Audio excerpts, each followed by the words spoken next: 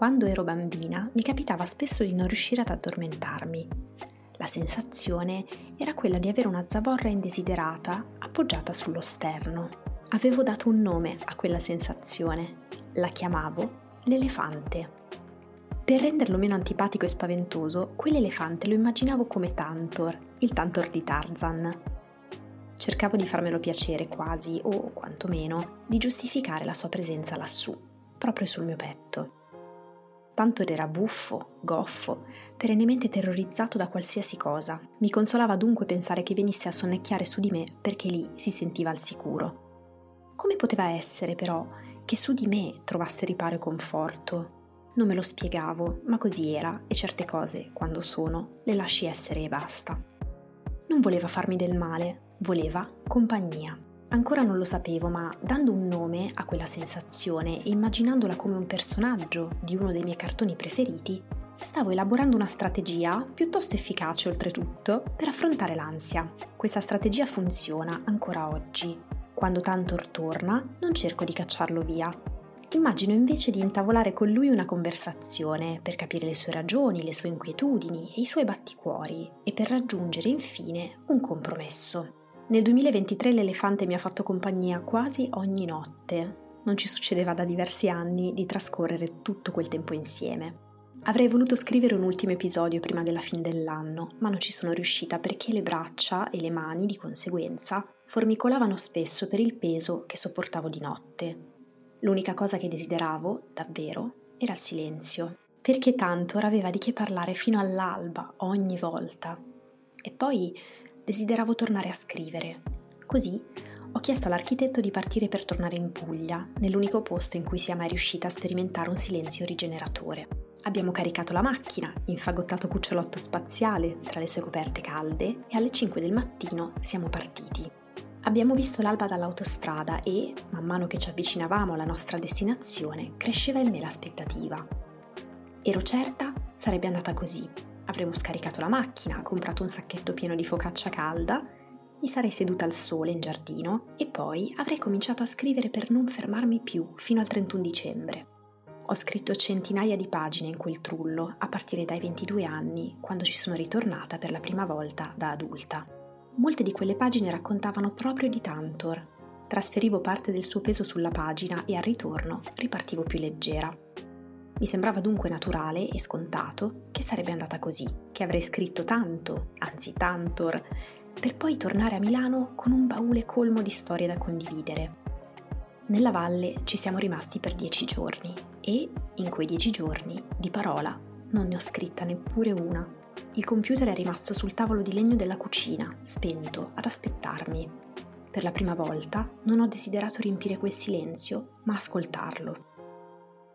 Tantor non era rimasto a Milano, ovviamente, era venuto con noi, però dormiva accanto a me, non sopra di me. È anche stato il primo momento, dopo più di un anno, in cui non ho sentito il bisogno di indossare le mie cuffie antirumore.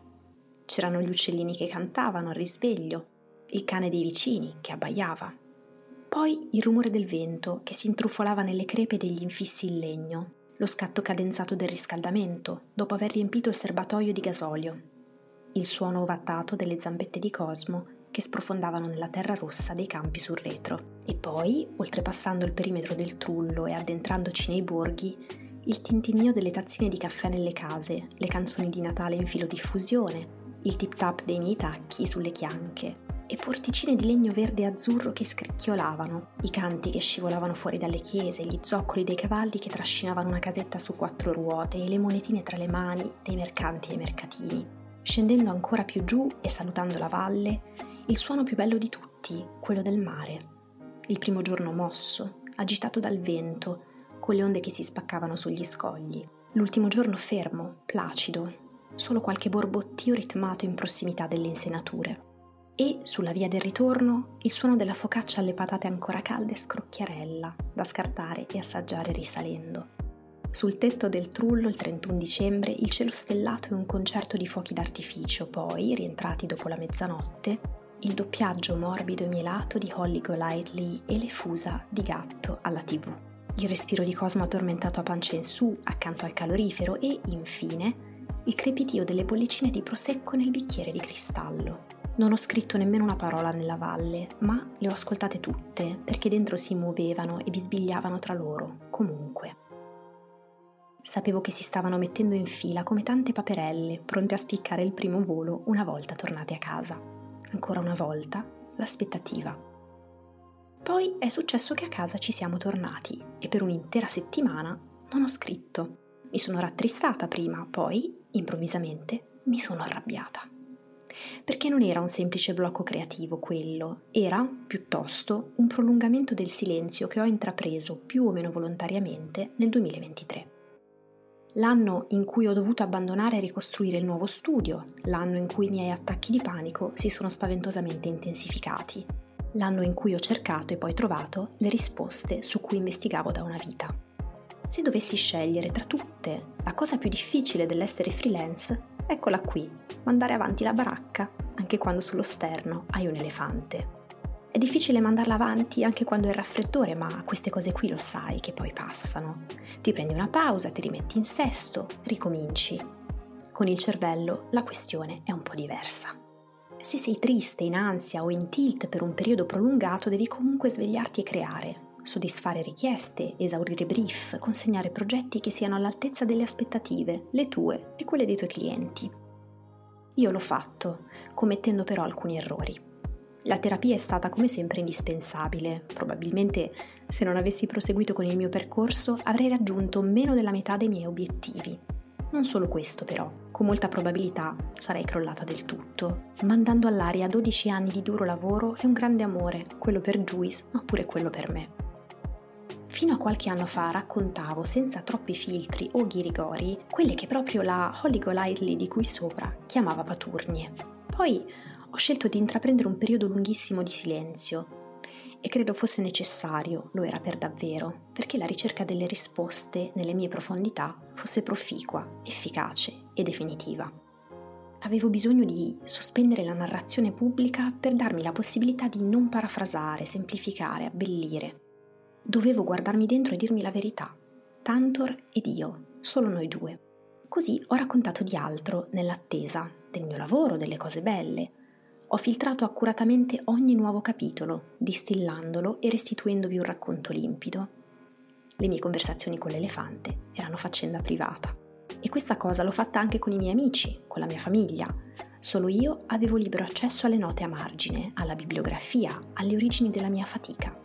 Tornata a Milano sono stata nuovamente travolta dal rumore della città e dalle aspettative dunque. Perché qui devi sempre avere qualcosa da raccontare, un nuovo progetto, un traguardo raggiunto, un successo lavorativo. C'è poco tempo, c'è poco spazio, c'è poco silenzio. E in un mondo in cui tutti hanno qualcosa di grandioso da raccontare, io che cosa posso mai avere da scrivere? Mi sono ripetuta spesso in questo ultimo anno, non hai niente da dire. E, anche se scrivi di te, se scrivi per davvero di te, smonterai il tuo personal branding. Però se c'è una cosa che ho fortemente desiderato nel 2023, tra una chiacchierata e l'altra con Tantor, era accettare proprio questo. Io non sono un brand, io ho un brand. Quindi tra i miei desideri e obiettivi, chiamateli come vi pare, per il 2024, io ne ho uno solo, sentirmi libera di raccontarmi. Perché ho compreso che raccontandomi, senza forzature, quando mi sento pronta, mi scopro, mi conosco e poi mi riconosco ancora.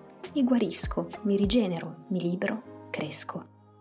L'autobiografia è un vero e proprio genere letterario e, lanciando un'occhiata alla mia libreria, di gran lunga mi azzarderei a dire il mio preferito. Ed è un atto di coraggio, di generosità anche. Non bisogna condurre una vita straordinaria per raccontare la propria storia. A volte, nell'apparente banalità dei fatti e nella normalità di una vita qualunque, si nascondono spunti, idee, strumenti e strategie, come quella dell'elefante, che magari funziona per me e per voi no, ma magari invece sì, e allora vale la pena tentare. Quando scrivi di te, indaghi. L'autobiografia è un atto di analisi, scomposizione, unificazione e ripristino del sé. Trovare parole, formule ed immagini per descrivere le emozioni più spaventose aiuta, a volte, anche a farci amicizia, ad andarci d'accordo persino. Allora, questa potrebbe essere un'introduzione, una premessa a ciò che verrà da oggi in poi. Succederà qui, senz'altro, perché di tutto il resto parlerò normalmente sui miei canali dedicati a Juice. Ma da qualche parte ho bisogno di sentirmi nuovamente leggera e alla base della leggerezza vi è l'assenza o, quantomeno, la diminuzione di peso.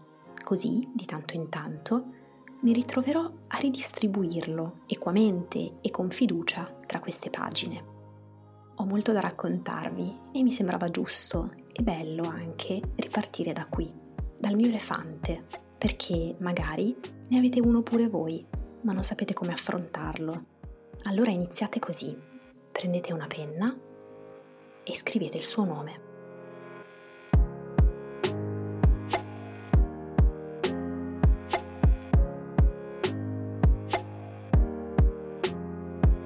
Questo è Stories for Breakfast e io sono Giulia Amoruso.